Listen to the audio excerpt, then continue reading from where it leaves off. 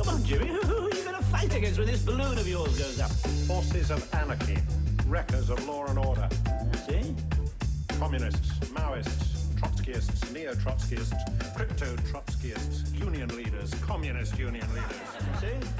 Atheists, agnostics, long-haired weirdos, short-haired weirdos, vandals, hooligans. The government, hug the government, love the government, hug the government, love the government, hug the government, love. So the first thing, Kathleen, I would like to talk to you about is just your background. We're going to talk about sex robots today, basically. But I'm interested in what your background is and what drew you to this topic. Because you're currently, I know, a professor of ethics and artificial intelligence technology at De Montfort University. Is that right? Okay, so yes, I'm a professor of ethics and culture of robots and AI. And the reason why I put culture in there is I wanted to show that actually my work always looks at any phenomena culturally. So I think sometimes that's why it's got the culture in. It's basically homage to my social anthropology background.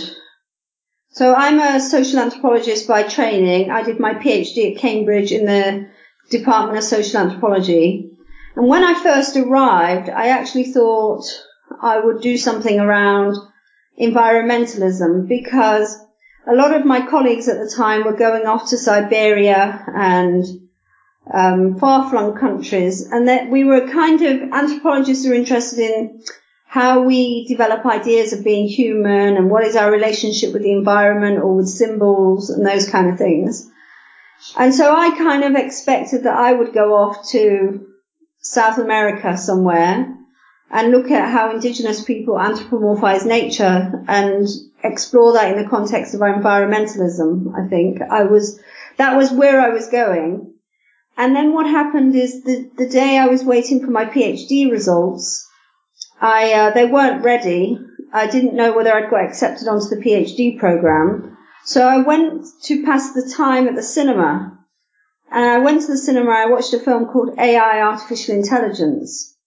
And the story, AI Artificial Intelligence, is about a boy who, the question of the film is, if you make a machine look like a human, and particularly a human being that we attribute lots of feelings and emotions around, so for example, infants or children, does that alter the way that people interact with them? And I thought that was a very interesting question.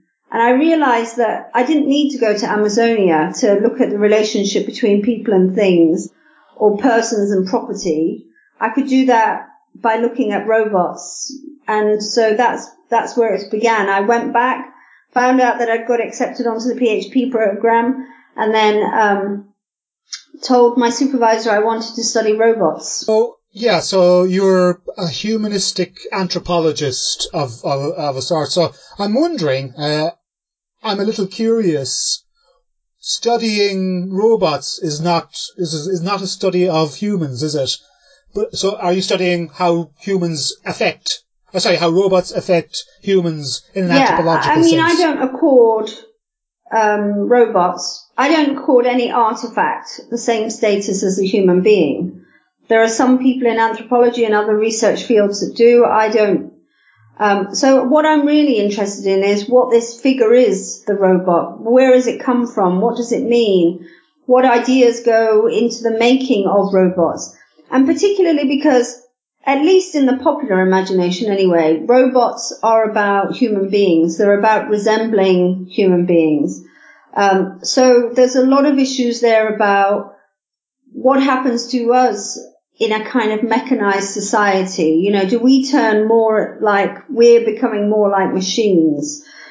And so all those issues interested me. I suppose my humanistic impulse is really because I examine power and violence and as I just said, I don't put artifacts on the same par as human beings. I mean, I make a radical distinction in my work between people and property, for instance. That's really interesting, and hopefully we can talk a little bit more about that as the conversation ensues. I'm just wondering, before we go on to talk about sort of the sex robot industry, do you think, Kathleen, that we're at a different stage now in our development with the development of robots? I mean, have they reached an advanced stage where they are undermining that distinction between personhood and thinghood? If you ask some people in the field, some will say yes. A lot of experts, like actual artificial intelligence researchers, will say no. I am on the side of no, and I don't just think it's an opinion. I think it can be qualified by an empirical study of what's actually going on in the world. There are no robots that exist that have consciousness or intelligence. There's no AI that exists. There are programs that can run, that can carry out more complicated sequence of actions. You can, I suppose what differs today in some of the programs is actions can be taken on the basis of decisions made within a program as opposed to an outsider or a third party or a human being in the loop. And I think for those reasons, life will be experienced as more unpredictable and uncertain than it was before, because at least before you could, if a decision was made about your life somewhere, you could go and hopefully through a chain find out who made the decision. But you can't. There are a lot of systems now that are just embedded in these digital networks running programs, and actually people there's no one person or one group within an organization that can be identified as making a decision about another human being's life. And for some people that shows that we are in a different place, that this means that we're entering this new realm of robotics and AI. I think it's just a terrible indictment of capitalism, to be perfectly honest, and it just shows how dehumanized and depersonalizing capitalism is just spontaneously. I mean, I don't think this is the end point of it. I think as soon as they can automate any process and take human beings out the loop, because human beings, you've got to remember, in a capitalist system, human beings are in the loop because A, they need to be, and B, because they're simultaneously getting paid. So if you're an organization, if you can A, remove that person, you can B, save yourself money. And as the primary driving force of capitalism is to make money, then AI is like, it's God's system in a way. So that's interesting. Let me pick you up on one point there. I mean, because I think this goes to the heart of how you conceive of the issue of robots and more broadly sex robots. And that's, in some sense, outside of the commodification issues that you talk about, that what it means to be a human being is in some way contingent. It's some way messy, whereas being a robot is mechanistic, efficient. It works. Would that be fair to say? Yeah. I mean, what's interesting is that, yes, it's not that being human is contingent, because, I mean, human is the term that we apply as a way of identifying who we are, and it's very spontaneous. We know who we are, we know what we can do, we know how we can behave and create. And machines are basically mechanical products of varying degrees of complexity, and they will get more and more complex, but they can never be measured,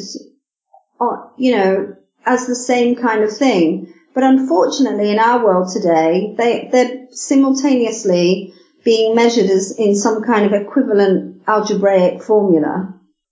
Thank you, that's useful. So then I'm going to ask the most direct question then. How do you conceive of what a sex robot is? I think it's primarily a mechanical doll that runs programs with penetrable orifices. I mean, I think that would be the most accurate technical definition of a sex robot. I don't think it's much more than that. Yeah, because I've seen pictures of them, and they're like big mechanical dolls is the best way I can describe them. I mean, yeah, they're not quite at the level of the Stepford Wives just They'll yet. never be at the level of the Stepford Wives, because in fiction, I don't know if you've ever seen that film, it's called Bee Story. In the Bee Story, these bees live in houses and they drive around in cars, and it's possible to create in fiction scenarios and situations and possibilities that would never be possible outside of fiction. But sometimes, again, it's this conflation of different worlds, thinking that because something exists in one, it can exist in another, particularly when you have this channel of science and technology that's bringing stuff inside of science fiction into this kind of real world that we live in. But most of it is, what we see in science fiction stays in science fiction, so to speak. That aside, and I was looking into this, the sex robot industry is actually a big thing. I mean, I've looked at some figures that said it's a sort of a multi-billion dollar industry. So if even if the sort of the machines are not that advanced, it is something that is expanding. It depends what you mean by a sex robot, but given the definition of a sex robot is a mechanical device that runs automatically, it means that anything could be included in your sex robot industry. A vibrator with some pre-programmable mechanisms could presumably. I guess what we're talking about when we're having this conversation is a specific form, a specific object that's been created that looks very lifelike, primarily in the form of women and children, but I'm sure young boys exist as well. That's, I guess, what most people think about sex robots. And when you look at some of these predictions about the sex robot market, so I would just say what they actually including or excluding in that definition of a sex robot. But aside from that, most of these definitions are hypothetical figures. So let me give you an example. Real Dolls, who produces the doll, which is basically the platform, which is why you can't really talk about sex robots without talking about sex dolls, because it's like the sex doll itself it's the sex doll that's becoming mechanized. But anyway, they only sold about 400 units per year. No one was interested in them. It was so niche. It was like being into rubber masks or airplanes or something. Just a niche, just a fetish. Now, what they did, and I suppose from a marketing point of view, it's very clever, and I don't know whether they did it consciously or by accident, probably by accident, was they put the word robot into that. And by doing that, in terms of the public imagination, that throws up all kinds of ideas about what's happening. So now it's not this doll, this niche. Now it's something that can, if you like, in the psychological imagination, be connected with all these other objects that exist in the world. Most of them exist in fiction in this extraordinary way. And from there, you don't actually have to do much work after that to develop interest, marketing and advertising around your product. So you'll find that Real Dolls are less interested in talking about dolls actually now, more interested in talking about robots. But actually what they've developed, so they've got a robot head, and it's like I think the last 3 years they've been telling us that they're going to release this robot. And we all thought it was going to be this fully fledged humanoid. I knew that it was never going to be that, but, and then gradually they've just pared down their ambitions, and now it's a head. And it's not even a head that operates by itself. It works with an app. So basically you put the head on your doll, and then you have this app that activates it, and you're basically conversing with the app. But the illusion is you're conversing with the doll. So from that perspective, we are talking about we are talking about clever marketing and advertising around dolls. Yeah, so I see what you're saying. So in some sense, you're saying that it's just what's called a sex robot is just a marketing ploy, effectively, when in fact, what is called a sex robot is just merely another example of a sex toy, I guess. Yeah, it's just like it's probably got less tech than your average mobile phone in it. Or if you go to toy shops nowadays and you look at the kind of mechanical section, robotic section, robotic toys, it's probably it's probably around the same as that, a mixture of a game and a toy, really. We're not talking about advanced artificial intelligence. I mean, the advanced stuff came from Google, who basically have billions and billions and billions and billions of search queries and inquiries and create algorithms about predictive conversations and stuff, and have created huge databases, language databases, which is the foundation for some of this AI and automated voice assistants. But it hasn't come out of this industry. What they've done is they've just taken applications that already exist and just tried to tweak them around their product. Can I ask then, according to your research on this topic, what is the gender makeup of the consumers of these sex robots?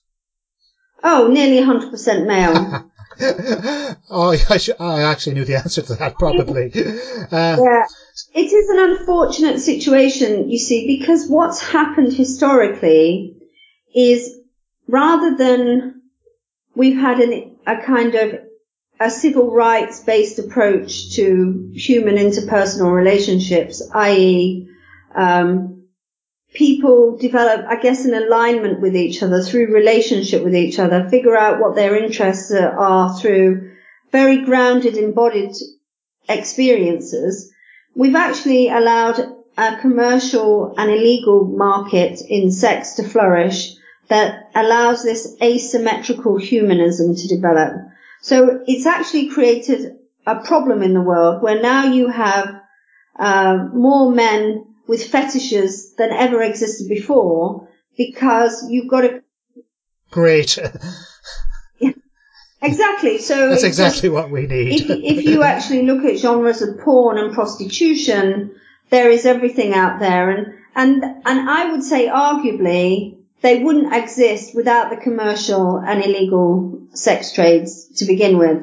Because if our sexuality, for example, was organized through our relationships with each other, then in a way we'd ground each other. We'd kind of, our sexuality would develop in a more dialogical way, or in a civil way, a civil society way. But because we've sanctioned and allowed, or have not really cared that much about a growth in commercial and illegal sex, you've actually got people now who actually can't get aroused with another human being. They need to be dressed in a nappy, or they need to be wearing stilettos. And all this in itself is just creating more and more alienation, I think, more and more estrangement. So now you've got this new level of, and it's kind of an extension of what's been going on before, except that now you've put it in this like robotics framework.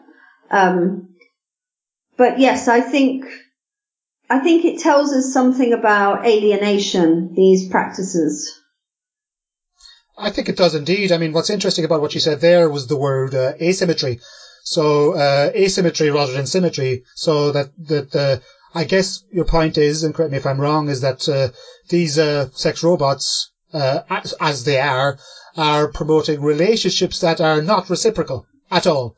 It's a one way, like that app that you mentioned, for example. So you have, someone sets up an app which controls a head or something or whatever, and that then is, well, it's an expression of solipsism maybe on one level, or narcissism even on another. Absolutely, I completely agree with you. It's an absence of relationship that underlies it, because only relationship between human beings can be civil. You know, our relationships are not commercial. That's why I said at the beginning I am humanistic, because I believe in a radical separation of people from property. But I guess what's happened in our culture and historically is that separation has never been clearly established. So we do have a commercial sex market that itself is entangled with an illegal sex market, which means that anything can be bought. And I'm talking about anything. So actually that's an interesting point that you make. What is the legality of this? Is there any legislation that covers this, or has there been the introduction of any legislation, for example, in the UK, which covers these new emergent technologies? Well, that's a very good question. I'm trying to create that legislation around this issue, because it's a complicated one, because on the one hand, people who are advocating for them say that they can ameliorate all these problems. They can assist, they can be like used like other kinds of assistive technologies, which between you and me are the claims about these other beneficial assistive technologies, are often over exaggerated. So the advocates say that they'll be like assistive technologies, you know, they can help people with autism, or, you know, the elderly who are lonely, and they could do with a sex robot. Or they could stop even more serious criminal behavior like paedophilia. And I think once we get into that territory, we then have to measure those claims with what we do have on the law books. And so I would certainly think, when we're talking about child sex abuse dolls, because they can't be sex dolls, we cannot frame any adult interactions with children as solely sexual. We can only frame them as sexual abuse. So that's our first step. You know, we have to reintroduce the term abuse whenever we talk about child sex abuse dolls. Because if we don't do that, then what we're doing is we're saying, this is an okay activity for adults to engage in. And then the hope is that somehow if they engage with that activity, that they will disconnect from all the other illegal activities associated with that behavior. Which, I mean, it's such a reductionist point of view, isn't it? As a social scientist and a philosopher yourself, I'm sure you can't, you know, that kind of reductionist worldview is very disturbing. But the reductionist, sorry, Kathleen, the reductionist worldview is sort of inherent to the fact that these are produced objects. Yes, and their applications, you know, and so the people behind them, or the advocates of them, are making all these claims about what they can do, but often in a very kind of narrow way, without taking into account a more broader socio-cultural perspective. I would say that if we looked at legislation that's in most countries of the world, the United Nations Rights of the Child, it talks about the best interest of the child. Could we ever feasibly argue that and we're talking about dolls here that are in the form of children that have penetrable orifices. Does this exist? Yes, these child sex abuse dolls do exist, yeah. And these are part of the sex robot industry? These are part of, because commercial sex and illegal sex, they're interconnected. They're part of each other. They feed off each other. A lot of performers, for example, that end up in adult pornography or prostitution were sexually assaulted as children, sometimes part of trafficking rings or part of other kind of abuse networks. So this idea that somehow they're separate industries is something that's not borne out by the evidence if you look closer. I would say the best interest of the child, if we legally thought about that, is it in the best interest of the child for us to normalise an industry in child sex abuse dolls in the hope that it might pacify some adults from abusing children? Then I would say legally, no, it can never be justified. Yeah, so I think continuing on that train of thought, what interests me about this, I think, from a legalistic perspective, at least, and I'm no expert on jurisprudence, but a lot of the law is based on, consent, right? So, how do you understand that? I mean, it's not something you can apply to a sex robot, obviously, by your own parameters. You know, it's not only a human being can give consent, right? So, I mean, in these sort of extreme cases of paedophilia, the idea would be that consent is ought to be denied for the production of child sex robots.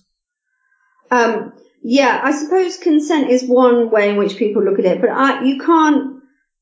Consent is a very sophisticated human legal and social term and ability.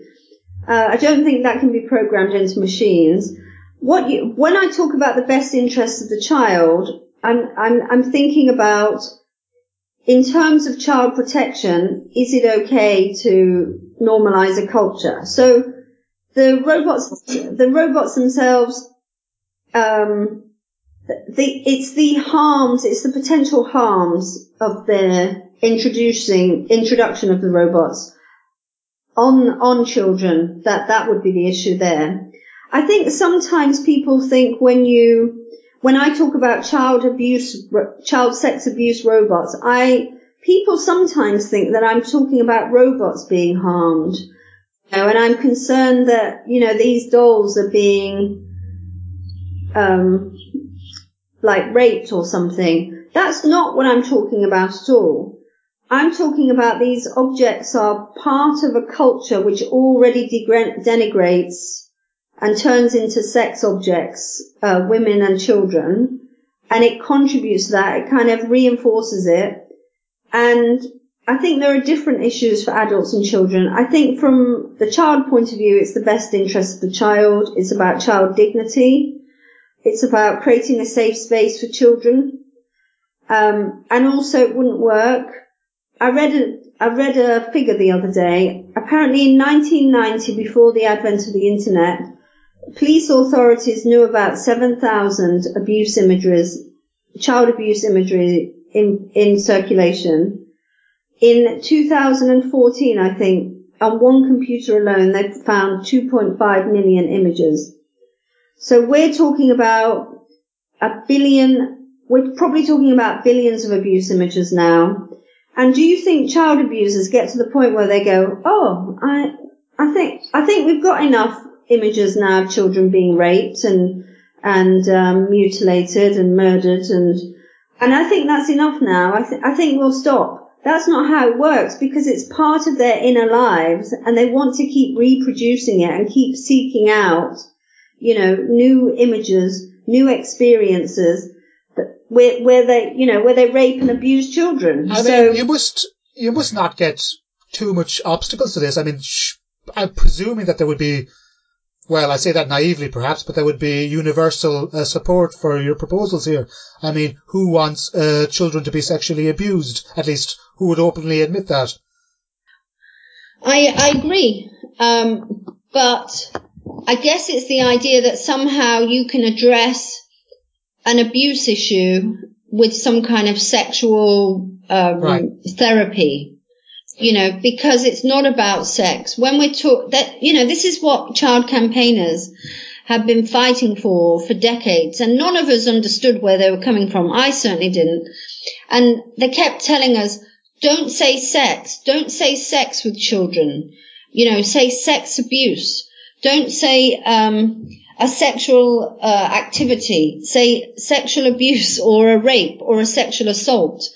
Because for the child, we only use the term sex because adults, particularly men, not you included, but other men have used the term sex, and they see it as sex. So because the adult men engaged in the act see it as sex, they see it as their sexual expression, we became used to using that term sex to talk about anything, whether it was the rape of women or abuse of children or even bestiality, because it was all framed as sex.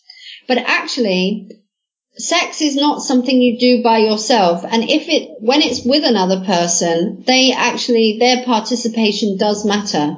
And actually, if they're not participating or they're there for other reasons, then it stops being sex and it turns into these other forms of abuse. So it could be coercive sex, could be sexual abuse, could be rape, but it stops being civil. It stops being what we understand by sex as a civil phenomenon. I think that's very helpful, actually, because, sexual violence, for example, is not about the elicitation of pleasure.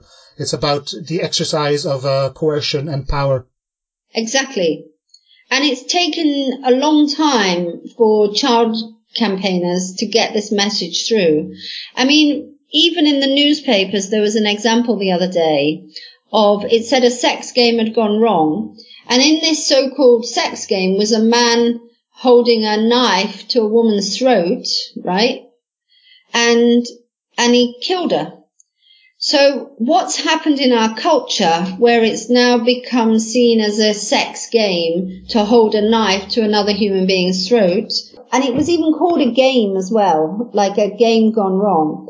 And so people are getting people to say, hang on a minute, let's think about the terms that they use. Let's think about the meanings that they're communicating when people are reading this. So, for example, if one man decided to jump on another man and hold a knife to his throat, he couldn't. If he died, it would be very hard for the other person to reason that they were involved in a game and it went wrong. But because we've got this distorted idea of what sex is, and sex includes violence, it includes rape, it includes abuse, then actually we still get these meanings jumbled up together. So there's a lot of people doing work around this, about trying to accurately name what is going on. So, where are you then on situations? I mean, we're slightly going off the topic of sex robots here, but this is very interesting. Where are you on, or what are your views, on situations such as the one you outlined, where consent is initially granted, but then is withdrawn? So, presumably, that person you were talking about may have consented to having a sex game, where there was some form of sadomasochism involved. But then that person certainly didn't consent to be murdered during the duration of that event. I think if someone's murdered, it's not sex anymore. It's manslaughter. It's a criminal offence. I think the very fact that we can normalise violence through calling it sadomasochism is a problem. It actually means that we're living in a culture now where more and more, if you like, violence can be re-inscribed or more violence can take place between persons if it's recast as sex. It's okay. And that is a problem. That actually says, that's actually giving a green light to sadists. And if you look closer at the recent case that I just mentioned, you find out that this apparent sex game happened after a brief encounter. And I can't imagine many women, even if you're very drunk, letting someone you've just met off the streets put a knife to your throat. Yes, no, quite.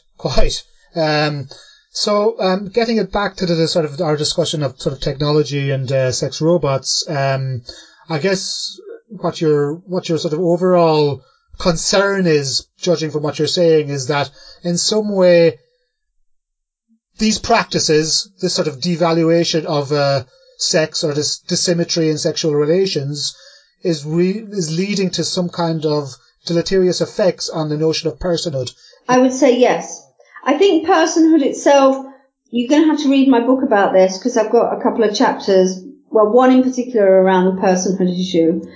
What's the title of your book, Kathleen? It's called Sex Robots, The End of Love. So the history of personhood is quite interesting because it used to be that human beings were just persons. And when we tend to think of a person, we tend to think of a human being. But then what happened in about the 1800s is corporations claimed rights that they were actually given to freed slaves, because there was this problem in American society about how you have this philosophy of all men are created equal, and then half of the men in your society can't vote or participate, or they're slaves. So in the 14th Amendment, they gave freed slaves equal protection under the law. And at that point, what was very interesting was that corporations took that legislation and thought, how can we use this legislation to extend our rights? So at the moment when the franchise went beyond a narrow group of white privileged property owning men to include more other men in that category, the elite corporations decided to claim back some of those rights through corporate personhood. So I think in a way that has, to me, that shows the problem that we've never really lived in a culture or a society where we fully rejected the idea of a person as property or property as persons. And whilst this entanglement still exists, and it is developing in a new way around robots and AI, because now I call it property relations, which quite literally means relationships with property. That's what it means. Men who are with these dolls, or even women who buy them, what they're actually doing is being told that they can have a relationship with property. So it's basically objectification you're talking about there, the treating of people as things. Is that right? Absolutely. In fact, we should listen to people who came before us, because, they had a lot of good ideas. I think if you look back philosophically, only Immanuel Kant was really the only white Enlightenment philosopher who basically rejected slavery in all its forms. If you look at even the work of Hegel and Marx obviously clearly rejected it. If you look at Hegel or Hume or others, you find that they're a bit ambivalent about what's a person and what's property and how they overlap. So I think it's always, because it's the most revolutionary viewpoint, as it happens, to reject the idea that people are property, because it means if you accept it, if you understand it and you accept it, it means you have to change a system that doesn't value people. That's basically what it will mean.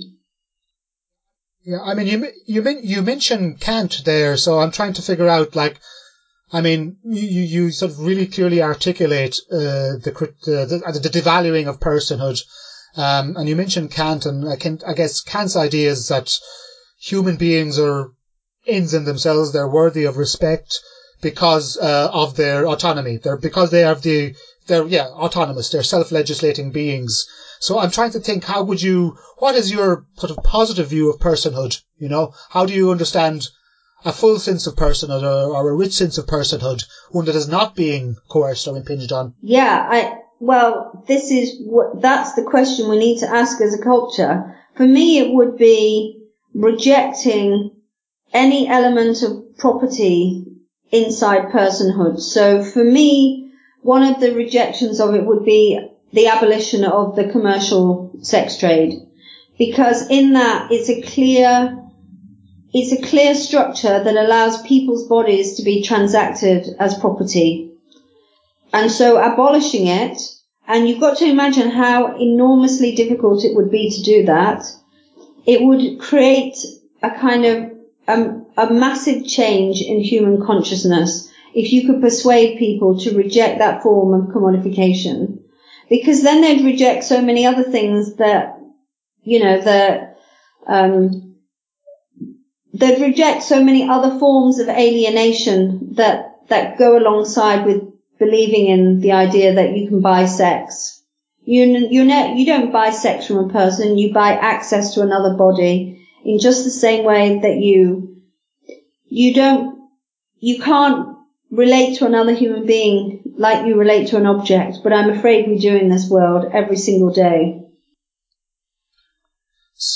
I mean, you say that's difficult. I mean, just in practical terms, I guess it would be impossible, really, wouldn't it, because I mean, you're talking here about the abolition of the sex trade, all forms of commercial sex relations. Is that correct? All of them. Right. Every single one of them, yeah. So how does one go about doing that? Like, I mean, do you do it sort of democratically through, I mean, where are you on, say, I don't know, what are called more progressive societies like Sweden, who have got, supposedly better legislation on sex relations or sex work? Yes, I think if you look at policies that have developed when women have become more involved in politics, for example, and I'm not talking here about just more numbers, I'm talking about kind of an empirical understanding of women's exclusion in the first place. So I was a woman for a long time. I'm still a woman, of course, but I wasn't a feminist. Radical feminism, are a set of ideas, an analytical, practical framework of making sense of the world and taking actions and steps to change it. So I was an anti-feminist, I didn't like any form of it. I thought it was all awful, and I was kind of one of those people who I now have discussions with.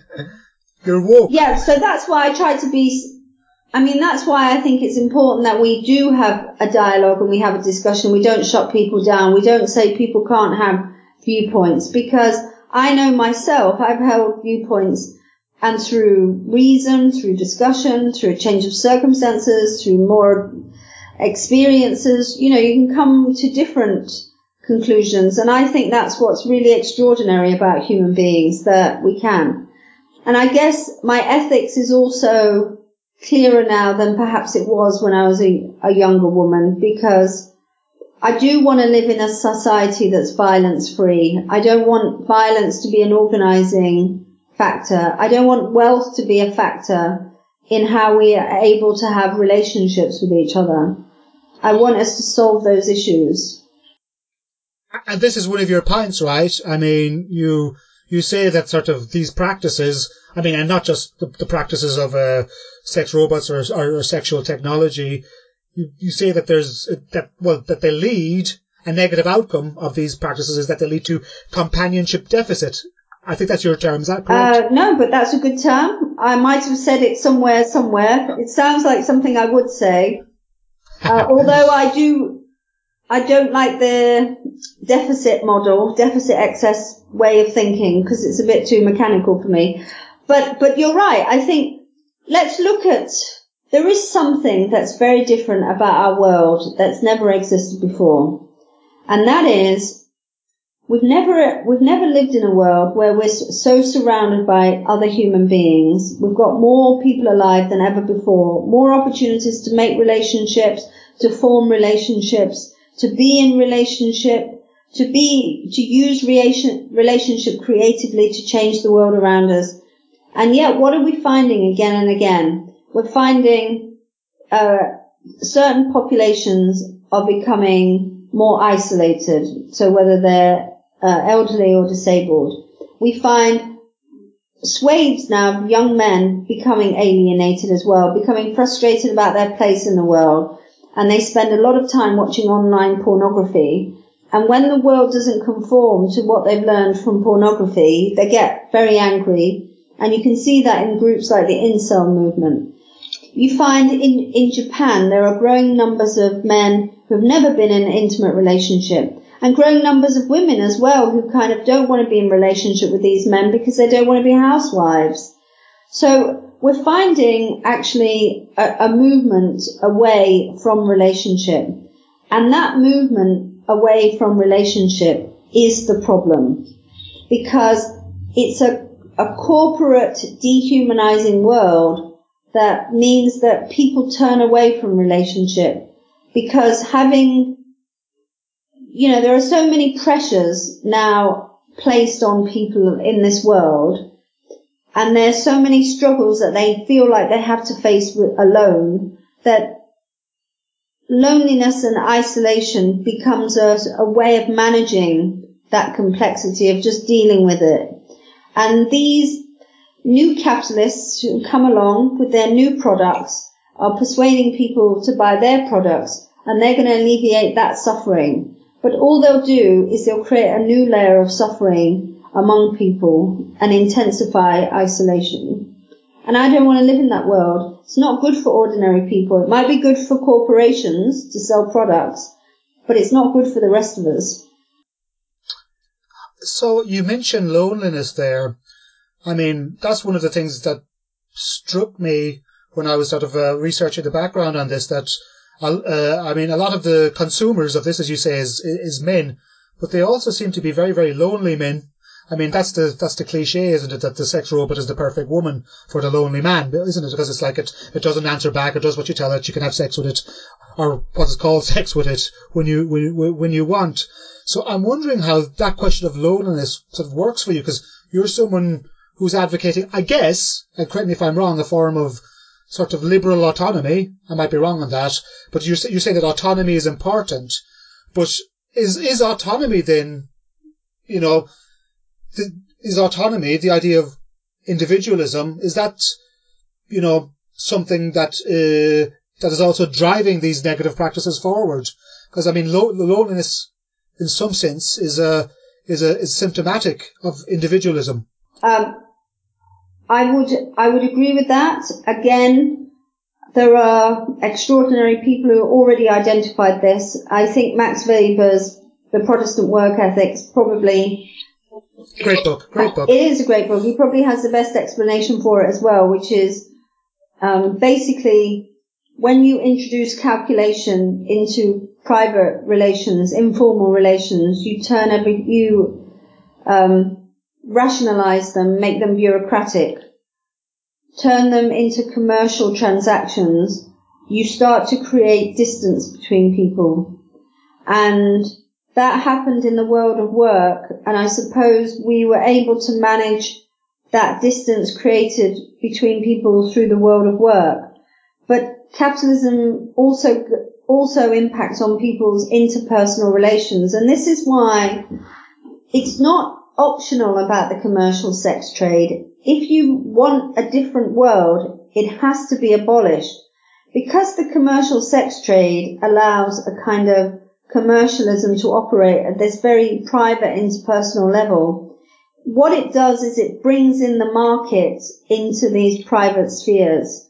And that in itself produces different kinds of expectations, different kinds of connections, trust, intimacies. All those things start to break down. Once you introduce commercialism into the private realm, into interpersonal dynamics, the interpersonal stuff starts to degrade. It starts to transform into something else, into an it in the Buber sense of the term. So Martin Buber, yeah. I-8, yeah. And so the I-8, and just for the listeners, the I-8 and Martin Buber is basically a relationship which is objectified. Yes, it's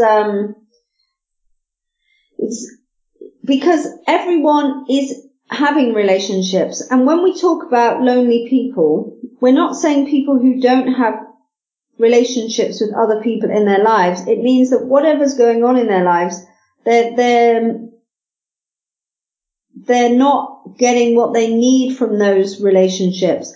But we're not talking about loneliness in the sense of someone being completely disconnected. I mean, you could be disconnected if you lived on the top of a mountain and never interacted with people, but most of these people aren't. We're not talking about that. We're talking about people who do have people in and around their lives, but they are not, for one reason or another, not feeling that they're connecting. Now, sometimes, in the case of these men, for instance, that I've described, some of that loneliness is produced through the commercial impact of the commercial sex trade on them. So what happens is they're viewing imagery of extreme acts and becoming aroused through them. And then what happens then? They try to have relationships in real life with people who won't do what they see in pornography, because in order to get people to do what they do in pornography, you have to really break them down quite significantly as human beings. So you have to attack their personhood, basically. You destroy their personhood, and that's how you get them to carry out those acts in pornography. It's probably, for most people, from what they found about pornography, the average time a woman is in pornography is 6 weeks, because it's so, in order to be in it, you have to be broken. Most people might experiment, but you have to be broken to stay in it. And the people who stay in it are really, they've experienced so much abuse and extreme forms of, I would say, torture. That's why, so you're not likely to get someone you've just met, at your workplace, interested in the same extreme levels of torture, basically. And that means that the men aren't satisfied, because they want someone that they can torture, like they see in the pornography.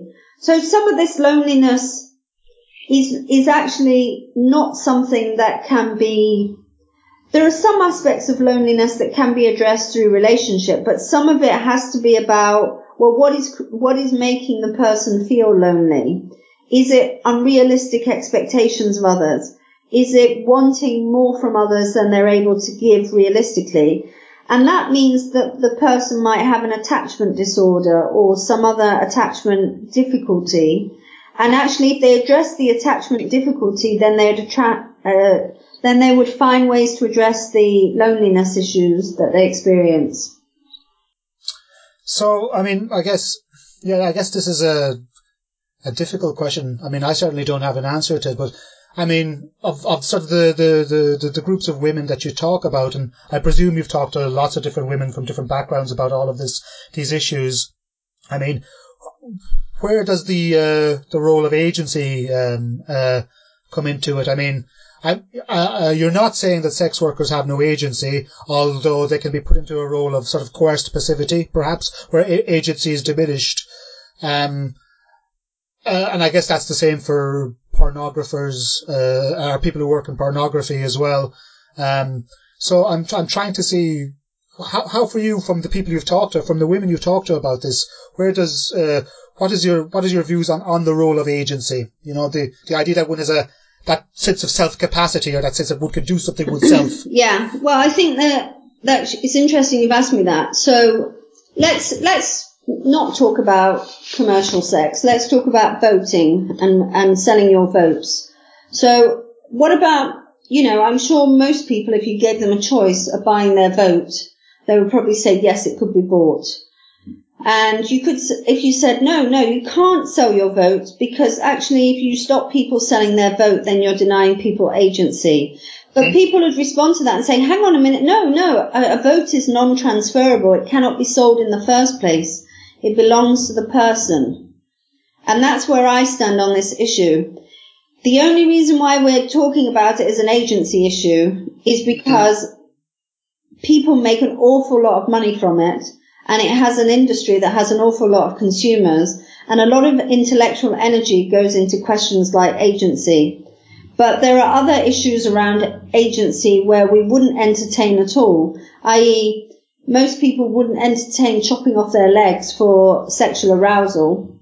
But what about your agency? I mean, there are some people who believe, I met one actually at an event I talked at, someone who said cannibalism, if that's what people want, then they should be allowed to be eaten. So I guess there are some libertarian views, which is anything goes. But even libertarians, have their limits about what is agency. I think they would probably be hard pressed to agree to the buying and selling of votes. I'm sure there are some libertarians who would say, yes, let people do that. But we have principles around things, why we don't permit things. And the reality is, we wouldn't be having this conversation about women's agency in pornography and prostitution. We wouldn't be framing it that way if we had real equality for women over the last 2,000 years. It's only because we haven't had equality for women that things get framed in this way.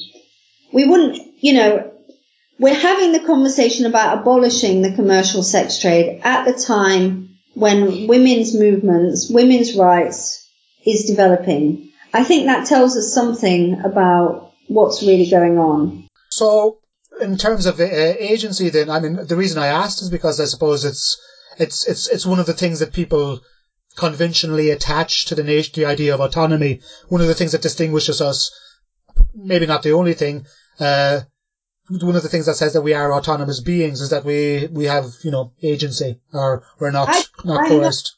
When I mentioned Kant, I wasn't taking on board wholesale everything he said. I was saying that he was probably the only philosopher I've come across, apart from Karl Marx later on, who rejected the idea of people as property. All the other philosophers did. Now, Kantian worldviews suffers from the same problematics as Cartesian worldviews. It's a disembodied kind of philosophy, that there's consciousness and it belongs to humans, and then there's all this other stuff out there. I'm a Buberian in this respect here. Martin Buber. Martin Buber. And so Martin Buber said the words are combined. The word I, you cannot say the word I by itself. Whenever you say the word I, you always imply an other. And he said there are two ways that you can imply an other. It can be an it, i.e. another human being you've objectified, or it can be a thou, someone who you accept like yourself, you kind of enter into relationship with through the meeting, through the encounter.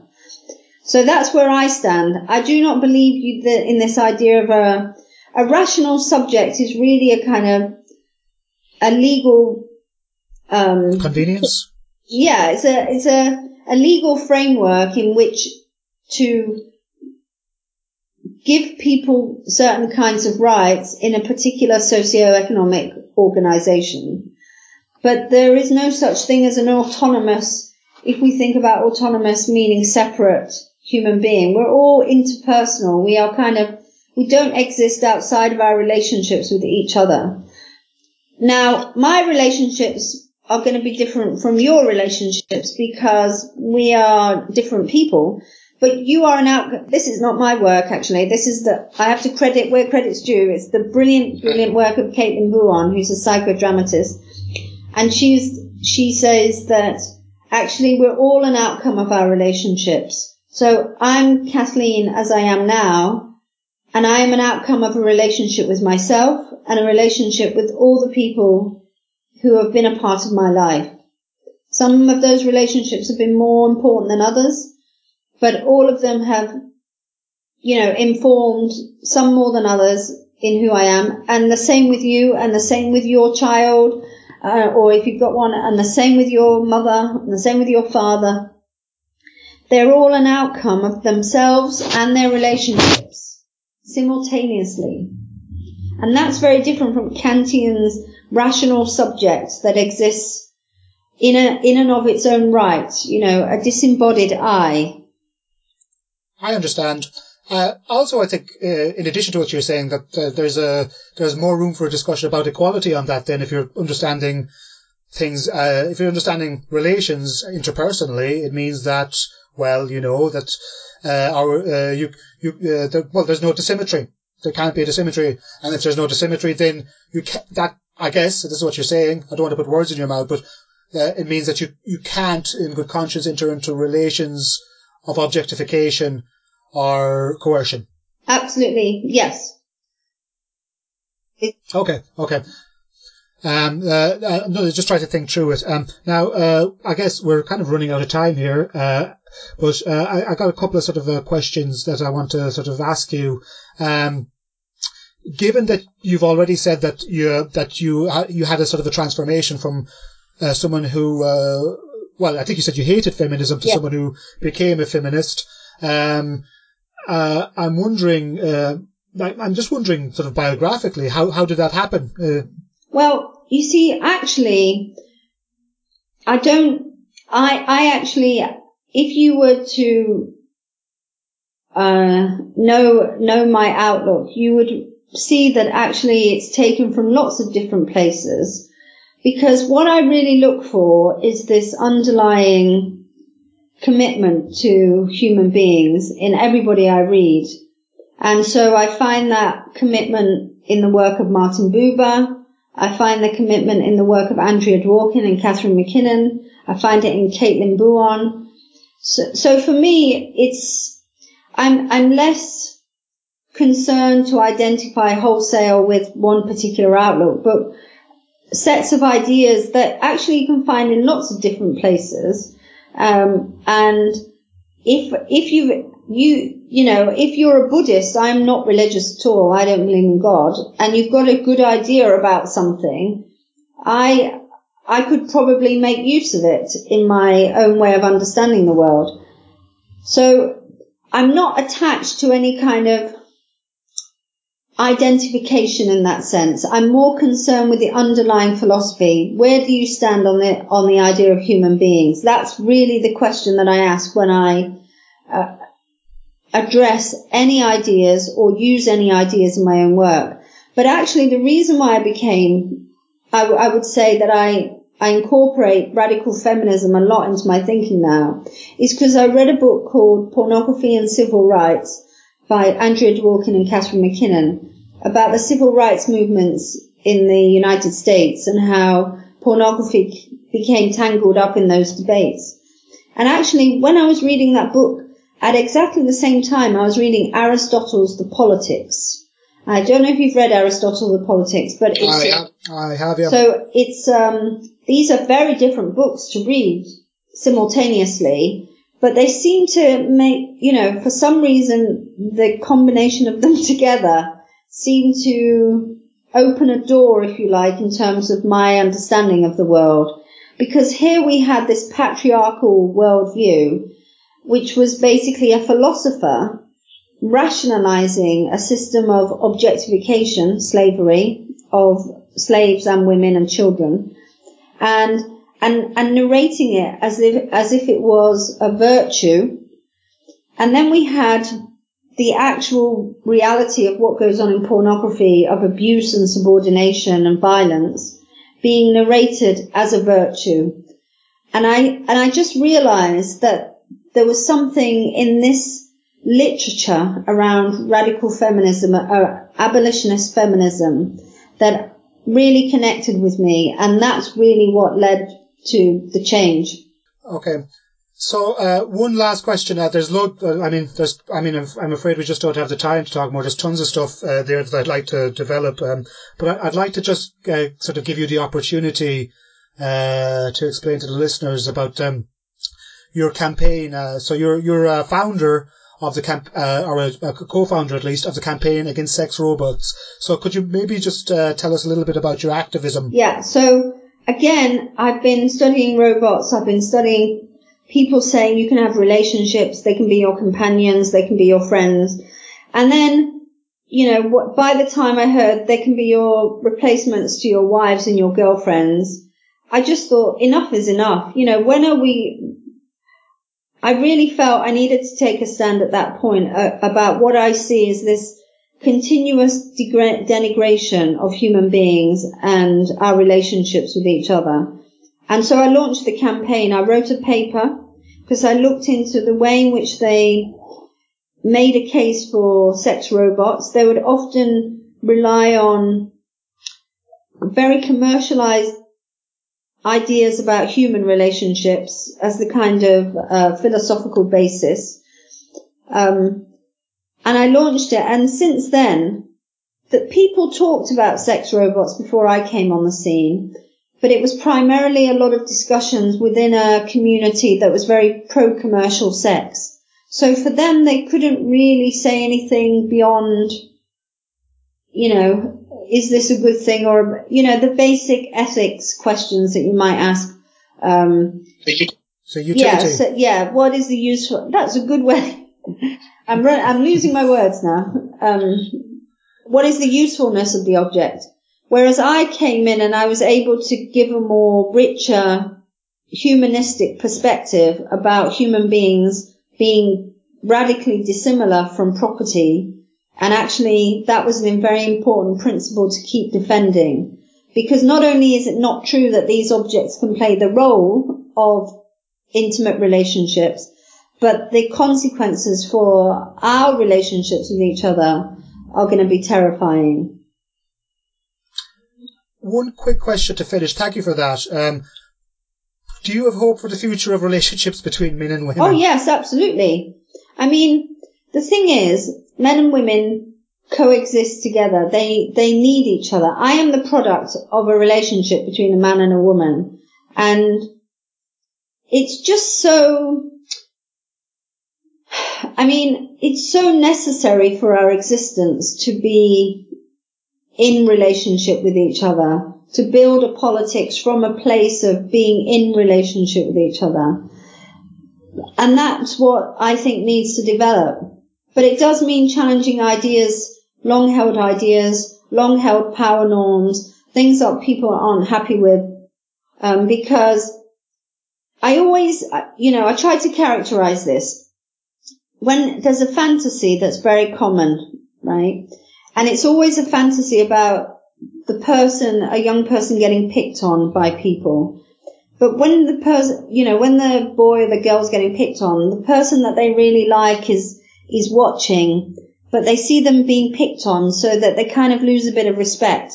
So they go away and they learn skills and they become really strong. And then a time occurs in the future where they can face their bully. And it just so happens at that moment, the person who they love is watching. And when the person is watching, they get to defeat this person and thereby winning approval in the eyes of the other. That is a patriarchal fantasy. That is such a common fantasy among ordinary people. They always want to get over on someone who's done them wrong, particularly in the presence of someone that they admire or love. And as long as we have that hierarchical, competitive worldview, things will never change. We'll just keep going round in circles because someone's always going to be bigger and stronger. It's unlikely that just because you've beaten up your bully that the person that you love is going to love you back anyway. That's a fantasy.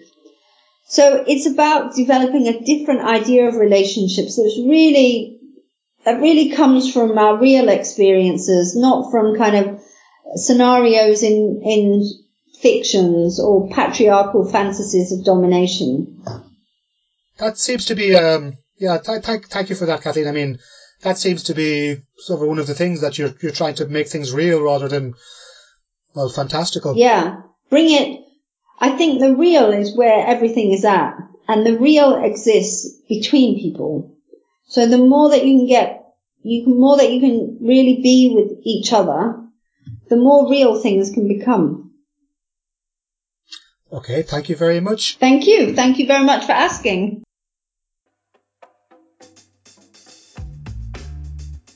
Come on, Jimmy. Who are you going to fight against when this balloon of yours goes up? Thank you for listening to The Well. Our theme tune is Love the Government by El Papa Giraffe and is licensed under Creative Commons. You can follow us on iTunes or your preferred podcast app.